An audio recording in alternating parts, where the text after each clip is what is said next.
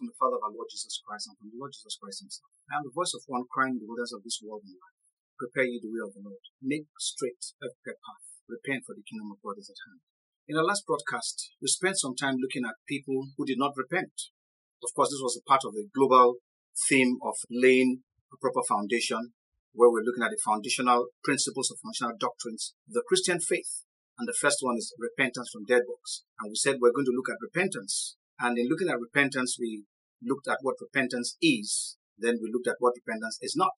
And in our last broadcast, we looked at people who did not repent at all. We looked at Adam and Eve, who had every opportunity to repent, how God asked them questions. And instead of answering, they were blaming other people. We looked at Cain. After he had killed Abel, God came and asked after Abel. He said, am I my brother's keeper? And we had noted that when God is asking questions, he's not demanding for information from us. He's actually trying to help us to get to the place where we would respond in repentance to him. But these people did not catch it. And then we spoke about King Saul. King Saul had not done what Samuel had told him to do, which was to wait for him, Samuel, to come and administer the offerings before he went to battle. But Saul had gone ahead and given the offering. Shortly after that, Samuel came. And instead of Saul to repent and say he was sorry, he blamed Samuel for even coming late and said that, look, what else could I have done? I felt compelled. And then we looked at King Asa. King Asa was a king whom God had marvelously helped. But then when he faced challenges, after 35 years of peace in the 36th year of his reign, he faced a major challenge. And instead of turning to God, he turned to his enemy for help. And God sent a prophet to him. And the prophet told him that you have done foolishly. God's eyes is running to and fro the whole earth, looking for whom in whose behalf he might be strong. And in doing what you did, Asa, you have done foolishly. But Asa got angry and threw this fellow into prison and began to oppress the people at that time until God struck him with a disease in his foot. And the Bible says that even with the disease, he did not seek after God, but he sought after physicians. No mention was made of Asa repenting. And then we spoke about King Uzziah. King Uzziah was the famous king that Isaiah had prophesied during his time. In fact, as far as Isaiah was concerned, King Uzziah was a righteous king. But this was a king who, when he became strong, he became established, he also had a puffed up ego to the point that he decided that he was going to burn incense in the temple, something that was especially meant for the priests. Not even the Levites could do that. And he took it upon himself to do it. And when he was accosted by the priests, he was angry at them and was even about to maybe attack them or something when God broke leprosy over him. And now being found as a leper, he was thrust out of the temple and was taken to a home in isolation where he died. And throughout that time, we never heard once that he repented before the Lord. And then we gave an example of King Manasseh, a very brutal, wicked, evil king who, when God got him arrested, he was put in cuffs and taken into prison by the enemy king. While he was in prison, he humbled himself greatly, crying to God, pleading with God, telling God he was sorry. And God returned him to Judah and back as king. Nobody had taken his position. And when he got back, everything, every wicked and evil thing he had done, he uprooted all the idols he had built, changed everything completely. He became a changed man. That is true repentance. So on the basis of what we looked at, we said, why is it that people do not repent? Number one, people tend to want to blame other people for their faults. So if you are not ready to accept responsibility for what you have done wrong, you are not going to repent. Then we said, secondly, that people refuse to admit guilt. People don't want to accept that they are guilty. And once you do not accept guilt, you cannot repent, because repentance is predicated on the fact that you accept that you are guilty. Thirdly, we said that people refuse to take responsibilities for their own actions or inactions, as the case may be. A lot of people just keep shirking their responsibilities and passing it on to others, like Adam and Eve. Instead of accepting that we did eat the fruit, Adam blamed Eve and even God. Eve blamed the serpent for beguiling her. But we know that Eve took the decision on her own. Yes, the serpent may have told her how good it was, but the decision eventually was hers. And she refused to take responsibility. Many of us refuse to take responsibilities. And as long as you don't take responsibility for your actions or inactions, as the case may be, you are not going to repent. Finally, we said that a lot of people do not repent because they are angry at the people who are telling them the truth.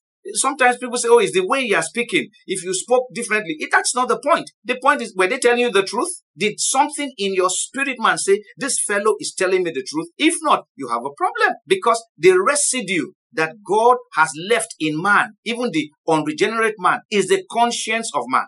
If your conscience does not touch you when you are being told the truth, that what they are telling you is the truth, then you really have a problem. And so people get angry when they are being told the truth, and in their anger, they do all kinds of things and refuse to repent. Now, there was one last thing that we didn't mention because it had nothing really to do with all that was said.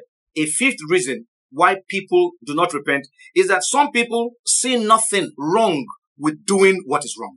They think it is okay. They don't see that it is anything wrong. If you say you are born again and you see nothing wrong with sin, then you are not born again. Because at the very root of salvation is the fact that a person has lived a life of sin. And for me to repent, it means that I have accepted that that life of sin is sinful and I must now withdraw from it. So if I refuse to accept sin as sin, then I will not repent, which means that the people who do not repent enjoy the sin that they are living in. I once asked a young man who was getting himself drunk on alcohol. And, one of the rare sober moments, I asked him, do you see anything wrong with alcohol and the pain it's bringing on the family and your siblings and your relatives and so on? He said, absolutely not.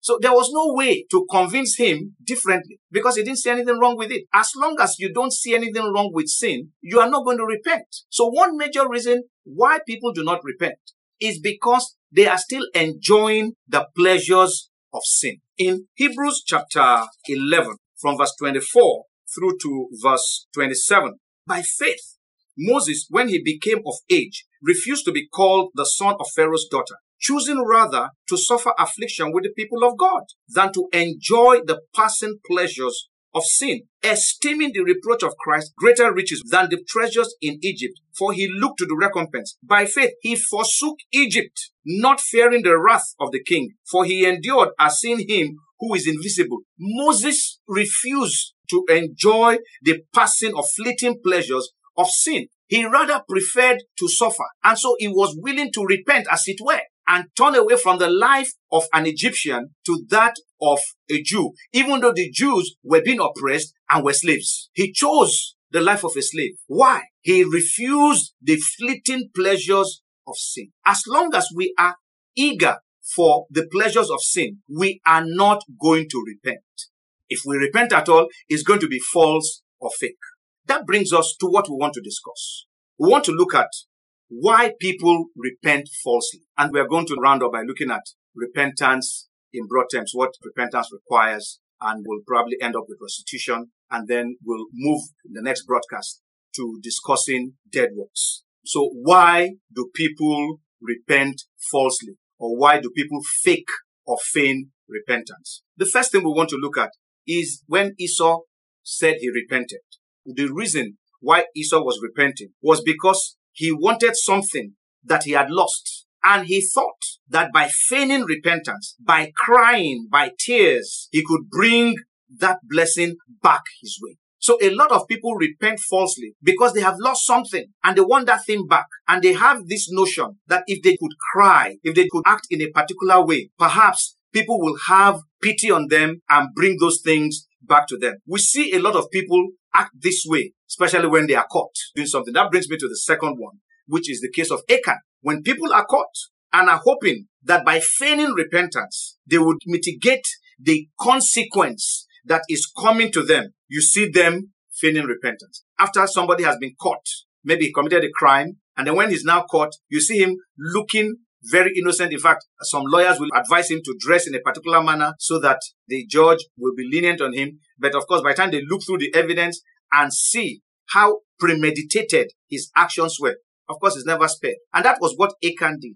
Achan tried to feign repentance, hoping that it will mitigate the consequence of what God would do on him. Achan had every opportunity in the world to repent before he was caught. There was the sanctification for everybody. He went through the sanctification process. Nothing told him that this is the time to repent. Then the following day, as they were choosing them tribe by tribe, and the tribe of Judah was picked. He didn't think that he would be the person being picked. Then they went house by house, and his house was chosen. He still kept quiet. Then they went family by family, and his family was chosen. He kept quiet. Then they went man after man. It was when they went man after man that he was now picked. And even at that, they still had to prod the thing out of him. And we hear a lot of these things. It's Satan that made me do it. Nobody can make you do what you don't want to do. We are the architects of our decisions, and we must own up. So when people are caught and they try to mitigate the sentences, you see them feigning repentance. We saw in Pharaoh's case that all Pharaoh was interested in was to have respite from the plagues that had come upon Egypt. And so every time the plague would come, he would promise Israel that, okay, I will let you go. Just remove the plague. And the moment the plague is removed, he says, no, I'm not going to let you go. So a lot of people feign repentance because they just want respite from the pain. We looked at the case of King Saul, where people want to look good in public. They want to save face. They want people to believe that they are still in right standing with God. And so sometimes they feign or fake repentance so that when they come out in public, they will be accepted. In the case of King Saul, when Samuel told him, well, sorry, you have disobeyed God, and because you have disobeyed God, I cannot go anywhere with you, he grabbed Samuel's robe and tore it. And Samuel pronounced the decree, of course, that your kingdom is taken away from you and given to somebody better. But he said, don't worry, just follow me. Let me worship God before the people. He just wanted people to feel that he was in good standing with God. There are many people who do that, particularly those who are pastors and those who go to church. They know they've done something wrong, something that ordinarily between them and God, they should just go and stay home, lock themselves up and repent. But no, they will go all over the place and act as if they are in right standing with God, whereas they know that God is angry at them. Then again, people are emotional rather than sorrowing after a godly sort. There is the emotional sorrow for sin, not a godly sorrow for sin. Let me read 2 Corinthians 7:8-11. For even if I made you sorry, this is Paul writing to the Corinthians, said, even if I made you sorry with my letter, I do not regret it, though I did regret it, for I perceive that the same epistle made you sorry, though only for a while. Now I rejoice, not that you were made sorry, but that your sorrow led to repentance. For you were made sorry in a godly manner, that you might suffer loss from us in nothing. These people were sorrowful in a godly manner after they read the letter that Paul had written to them, chastising them for tolerating sin rather than dealing appropriately with sin. It was a very, very grievous letter that Paul had written. He himself said that he regretted sending it, but when he saw the response, he was no longer sorry that he sent it. Why? Because their response was a sorrow after a godly sort. In verse 9, continuing, he said, for you were made sorry in a godly manner, that you might suffer loss from us in nothing. In verse 10, it says, for godly sorrow produces repentance, leading to salvation, not to be regretted. But the sorrow of the world produces death. In other words, emotional repentance will lead you to hell. It will still lead you to death. You might be crying, but it is not a sorrow according to a godly sort. Why? He continues. In verse 11, he says, for observe this very thing, that you sorrowed in a godly manner. What diligence it produced in you? What clearing of yourselves? What indignation? What fear? What vehement desire? What zeal? What vindication? In all things, you proved yourselves to be clear in this manner. Their actions showed that they were sorry in a godly manner, like Manasseh.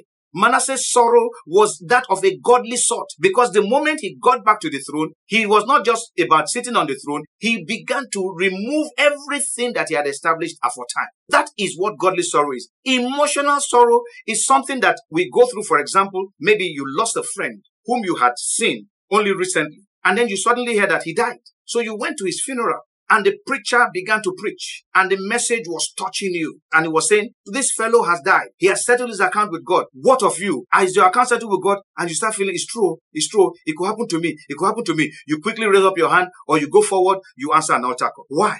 Because you were afraid of what would happen to you if you drop dead then. Then, a few days after, you are back to your old ways. That repentance was an emotional repentance. It's what we call false or fake repentance. It's not repentance after a godly sort. Then there are those who want something from God, and they think that by feigning repentance, they will get it. Obviously, they don't know God. We saw Simon the sorcerer, who wanted power. He saw Philip manifesting certain powers. He joined himself to Philip. He actually went through all the necessary foundational classes and those other things until the time they were praying for the Holy Spirit to come upon them. And he saw that as the apostles were laying hands on people, people were receiving the Holy Spirit. He went to the apostles. He wasn't ready to go through that. He said, how much can I give you? So that when I too lay hands on people, they will receive it. Peter looked and said, your money perish with you. And there are people who are like that. Their repentance is because they want to get something from God. The truth of the matter is that the way we pastors preach, we say, if you want this power to come upon you, all you need to do is give your life to Christ. Of course, everybody wants power. Everybody wants that kind of power. Or you're talking of healing. If you want God to heal you, you need to repent. Of course, the man wants to repent. But we never address the issue of sin. Repentance from sin discusses sin. Just like when we are going to discuss repentance from dead works, we are going to look at dead works. You must know what you are repenting from. So you don't answer an altar call just because you want to get something that you think God is going to give you, and you say because of that you have repented. You have not. You merely answered a call for healing. And many people are healed without them repenting. You can be healed and not repent. Healing does not equate to salvation. Healing is healing. God can heal somebody who has not even repented. He can just have compassion and heal that person. Lastly, people repent falsely because they want to avoid the consequences of their actions. Simon the sorcerer, when Peter told him that, look, something worse is going to happen to you if you don't repent, he said, please, pray that such a thing does not happen to me. I'm sorry. So we must be very, very careful to avoid feigning repentance just because we want to get something from God. That brings us to what is required if we are truly to be repentant. First and foremost, we need to have a good and honest heart before the Lord. Without such a heart, you cannot truly repent before the Lord. Some broadcasts back, we spoke about the issue of hearts and how people respond to the gospel depending on the kind of heart that they have. We spoke about the hard heart, the stony heart, and the thorny heart. And then we spoke about the good and honest heart. And we said at that time that if you have the hard heart, the stony heart, or the thorny heart, which is what all of us have actually, ab initio, we can go to God and God can change that heart to a good and honest heart. In Matthew chapter 13, verse 23, the Bible says, but he who received seed on the good ground is he who hears the word and understands it, who indeed bears fruit and produces some 100-fold, some 60, some 30. When a man has a good heart, he will receive the truth. He will know that if I do what is right, God will accept me. God told Cain, if you do right, will you not be accepted? But instead of Cain to do what was right, because he had murder in his heart, he still went ahead and killed Abel instead of doing what he was supposed to do. So a good heart is a foundational requirement for repentance. And note, repentance is not just something that you do once and for all, because we are human. We do offend. And when we do offend, the Holy Spirit nudges us to repent. We must do it instantly. You need that good heart to be ongoing in your life. Otherwise, when it is time to repent before the Lord, you will not. And that is one of the challenges that people face when it comes to dealing with the matter of repentance before the Lord. Those people who fake or feign repentance either have stony hearts or thorny hearts. The people with hard hearts, they could feign it or they will not even repent at all. So it's important that you have a good and honest heart. The second requirement is that you must be of a broken and contrite spirit. In Psalm 51, verse 16 and 17, this was David's repentance. He said, for you do not desire sacrifice, or else I would give it. You do not delight in burnt offerings. The sacrifices of God are a broken spirit, a broken and contrite heart. These, O God, you will not despise. That was what Manasseh exhibited. A broken and contrite spirit. One that has been brought low, broken, crushed. His ego has been rubbished. He's not looking at himself anymore. He's looking only at God. That is a heart that would bring somebody to the place of repentance. In Isaiah chapter 66, verse 1 and verse 2, thus says the Lord, heaven is my throne and earth is my footstool. Where is the house that you will build me? And where is the place of my rest? For those things my hand has made, and all those things exist, says the Lord. But on this one will I look, on him who is poor and of a contrite spirit, and who trembles at my word. That is the man that God will look at. So if you want to repent, these are the things that must be there. A good and honest heart, a broken and contrite spirit. That's why the Lord Jesus Christ said in Matthew chapter 5, during the Sermon on the Mount, he said, blessed are they who are poor in spirit, for theirs is the kingdom of God. The man who is poor in spirit is the man who has a broken heart, is the man who says, I need God. The poverty of the spirit is knowing that I do not have the real wealth that I need, and the real wealth that I need is God. So when you get to the place where you acknowledge your need for God, the kingdom of God is yours. The third requirement for repentance is that one understands that all that matters is what God says, not what people think. Some of us want to repent based on what people think.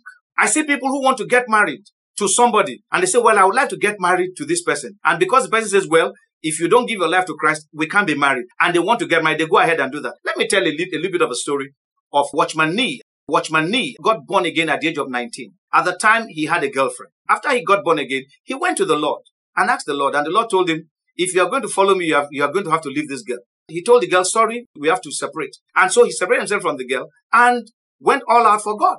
6 years after, when he was 25 years old, he again met this girl. This time around, the girl had become born again. And at that point in time, God said, now you can marry her.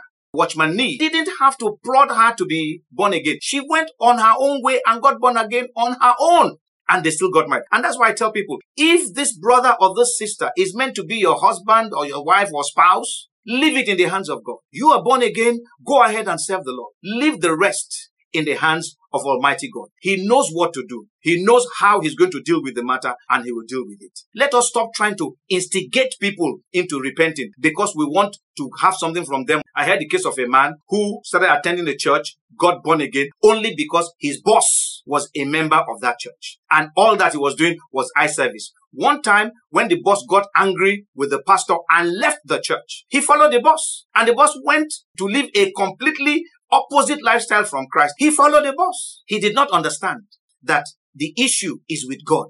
He thought it's about men. If you are going to repent truly, you must recognize that sin is something we act against God, not against a man. So we seek forgiveness from God. A fourth ingredient for true repentance is the matter of heart conviction. The conviction in your heart that the actions you are taking, they are wrong. In Romans chapter 10, verse 9 and 10, the Bible says, if you confess with your mouth the Lord Jesus and believe in your heart that God has raised him from the dead, you will be saved. For with the heart one believes unto righteousness, and with the mouth confession is made unto salvation. In John chapter 16, when the Lord was speaking about the Holy Spirit, he made a comment about the work of the Holy Spirit in our lives. In verse 8, it says, and when he has come, as the Holy Spirit has come, he will convict the world of sin and of righteousness and of judgment. The point here is that the conviction comes from the Holy Spirit. The Holy Spirit is the one that convicts and convinces. I think I've mentioned this before.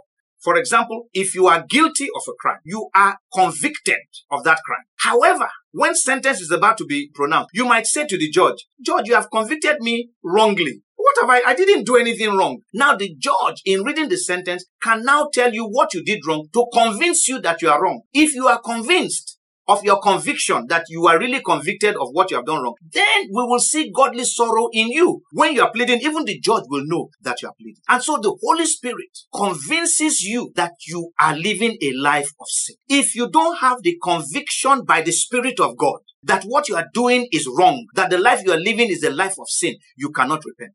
It is this conviction by the Spirit of God that causes men to repent. So where that conviction is absent, you will not repent. The repentance or the confession, which is what follows that conviction, will be false and fake. Because it says, with the heart man believes, with the mouth confession is made unto salvation. It is what I believe that I speak.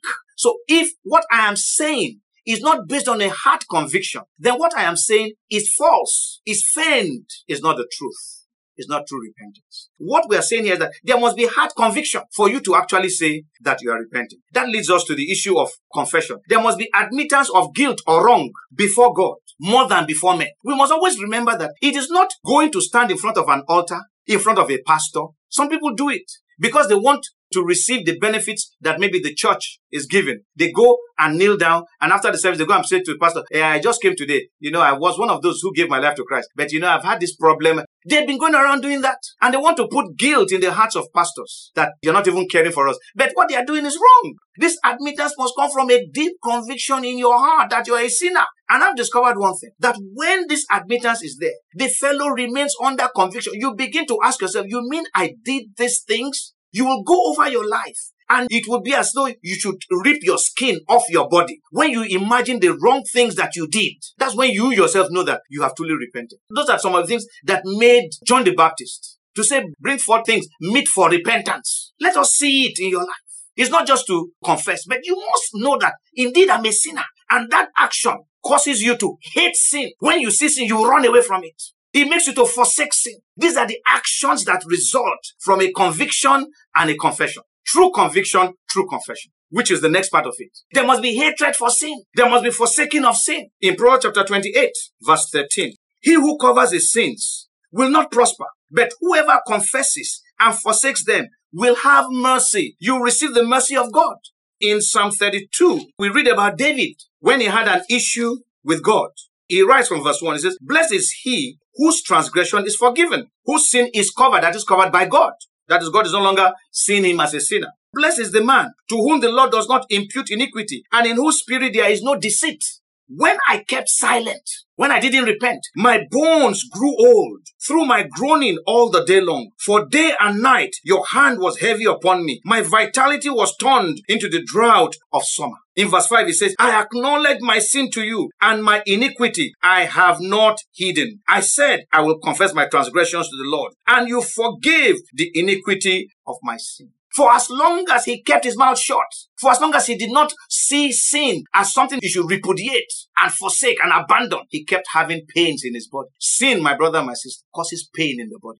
Afterwards, when he repented, truly repented, all that was gone. He was a free man. And then there must be a willingness to change, not to go back to the old way. You must be willing to say, I don't want to go back to the old way. You see, one of the things that people don't understand is that if you sit down and think about the old way and how am I going to stop doing this, how am I going to stop doing that, you will never repent.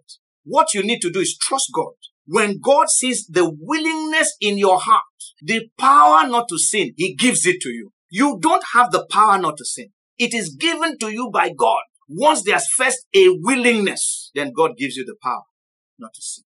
This is the error that we find in many people's lives. They do not repent because they feel that if they were to repent, they will still go back and do the things they were doing before. But you repent and know that this thing, I don't want to do it again. God will give you the power to resist sin. He will give you the power not to sin again. But when you sit back and say, well, I can't stop this thing, so let's forget about repentance, then you're just going to remain that way. You're not going to repent. Some people keep going to church, even though they are still drinking, even though they are still womanizing, even though they are into drugs, into homosexual conduct, and many other despicable things that people do. But they feel that, well, if I'm truly to repent, I can't stop doing this thing. I know myself. I'll be able to stop doing it. I have a word for you today. Are you willing to stop sinning? If there first is a willingness, then God will supply the ability. It is not about you having the ability ab initio. Nobody can stop sinning on his own, in his own power. The Bible says, by strength shall no man prevail. You can't prevail in your power. What power do you have? You've had this power for long. Many of us have exercised this power many years over and over again, having New Year's resolutions. But the resolutions failed within days. At best, a week or two, it faltered. Why? We don't have the power. But when you hand over your life to God, God gives you the power to live as you ought to live. I remember a friend of mine who got born again many years ago, and his problem was drinking and smoking particularly. Then at the time he got born again, there was this lengthy fast. He made up his mind that he would go through that fast. And he said he was shocked that throughout the fast, the desire for cigarette was gone. Till this date, no more. So these are the issues that we are discussing here. The Bible says, if you are willing and obedient, you shall eat the good of the land. The good of the land is the salvation of God. If only you are willing, God will give you the power to change.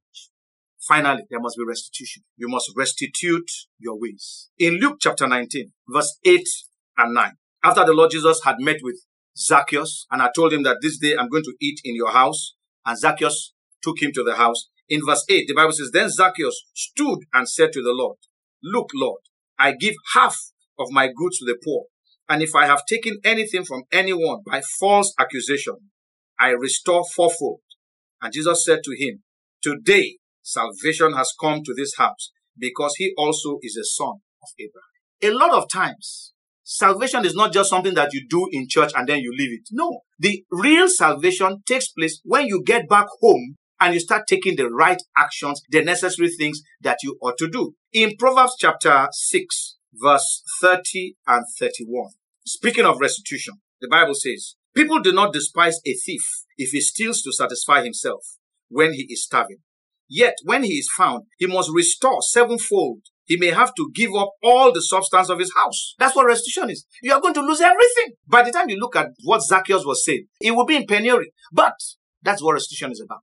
If you have stolen something, you must return what you stole. As long as it's with you, you must return it. And even if it's not with you, and your heart is burning you, pinching you to restitute your ways, you go and buy a replacement. Go and tell them, I stole this thing when I was working here. I'm sorry. Please, I'm now a changed man. This is it.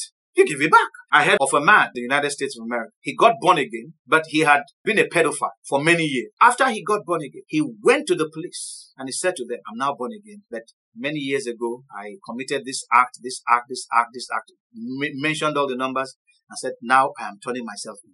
The police people were stumped. They couldn't believe that somebody would report himself. It was a crime they were finding difficult to solve. And this man gave himself up to go to prison. Why?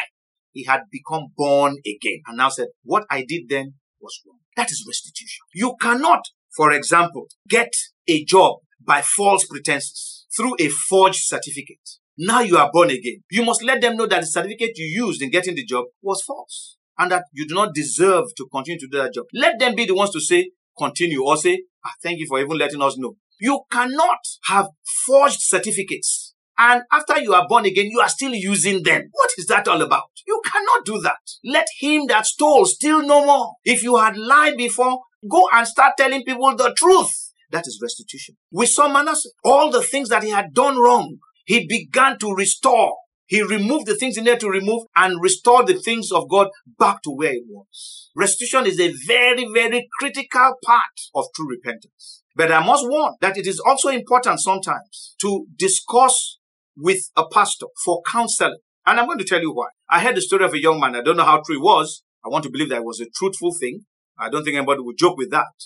This was a young man who was single, but he was in a relationship with another man's wife. Then he heard about restitution. Unfortunately, he did not take counsel. So he went to the man and said he had something to say to him. And the man said, what is it? And he told the man that, actually, I've been sleeping with your wife for so long. The man brought out the machete and killed the boy. The boy did not have wisdom. That's not the kind of thing we are saying you should go and do. Where the issue has a third party involved, you must seek counsel. Don't jeopardize the life of somebody else because you are now born again. That would be selfish. The fellow may not be born again, may not want it revealed. So seek counsel. There are some acts that you cannot restitute. God will take care of that through the blood of Jesus. However, the ones that you can do, the ones that you are the sole architect of it, no other person combined with you, report yourself. For example, you committed a robbery with 6 other people. You can go and report yourself, say, I am one of those who committed the robbery, but I'm sorry, I cannot tell you the other people, but I am guilty. Arrest me. That is fair enough. Don't involve somebody else. Just put yourself. Let those other people, if they are saved, restitute their own ways. So, number one, when we want to repent, we repent truthfully. Have the heart that yields to repentance. A good and honest heart. A heart that has been touched by the Spirit of God. A broken and contrite heart. One that has been subdued. The ego has been crushed and bruised and totally thrown aside. Is broken, is contrite, is willing to submit to God wholeheartedly. Understand that it is God that you are dealing with, not a human being. And God knows all things. There's nothing you are going to say to God that is news, that is information to him. So repent. Tell him all the sordid details. He knows. You don't have to do it in public. You can do it in your bedroom. And God will heal your heart.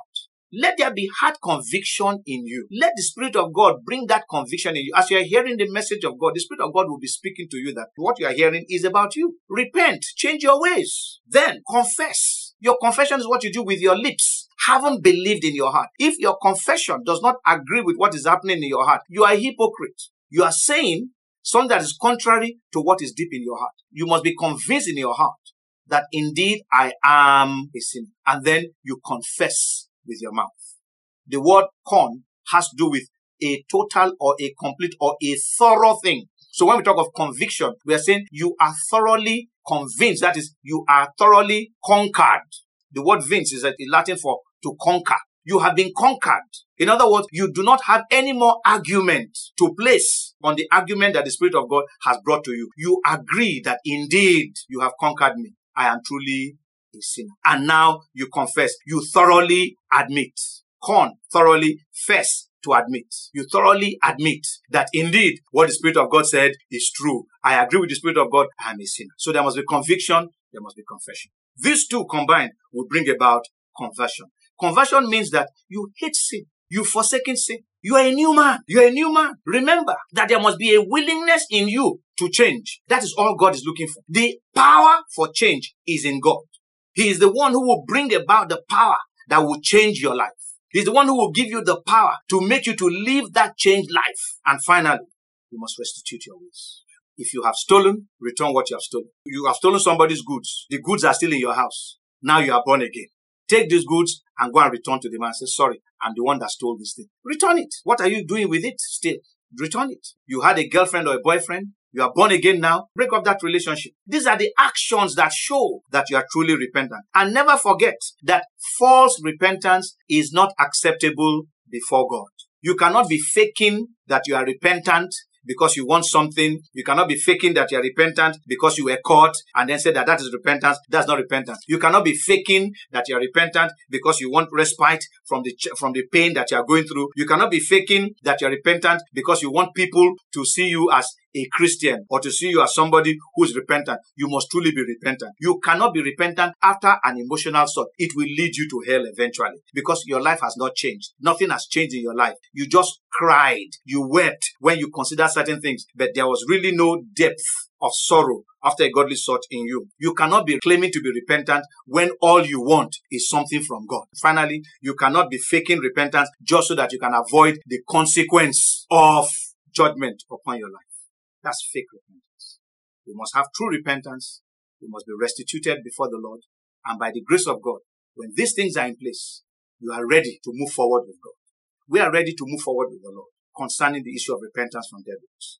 So next week, by the grace of God, we will be discussing dead works. And much later, after we're through with dead works, we will now bring the two together, repentance from dead works, and look at what it really is and how the Christian is supposed to live his life, laying that as a first level of the foundation of the Christian foundational doctrine. God bless you.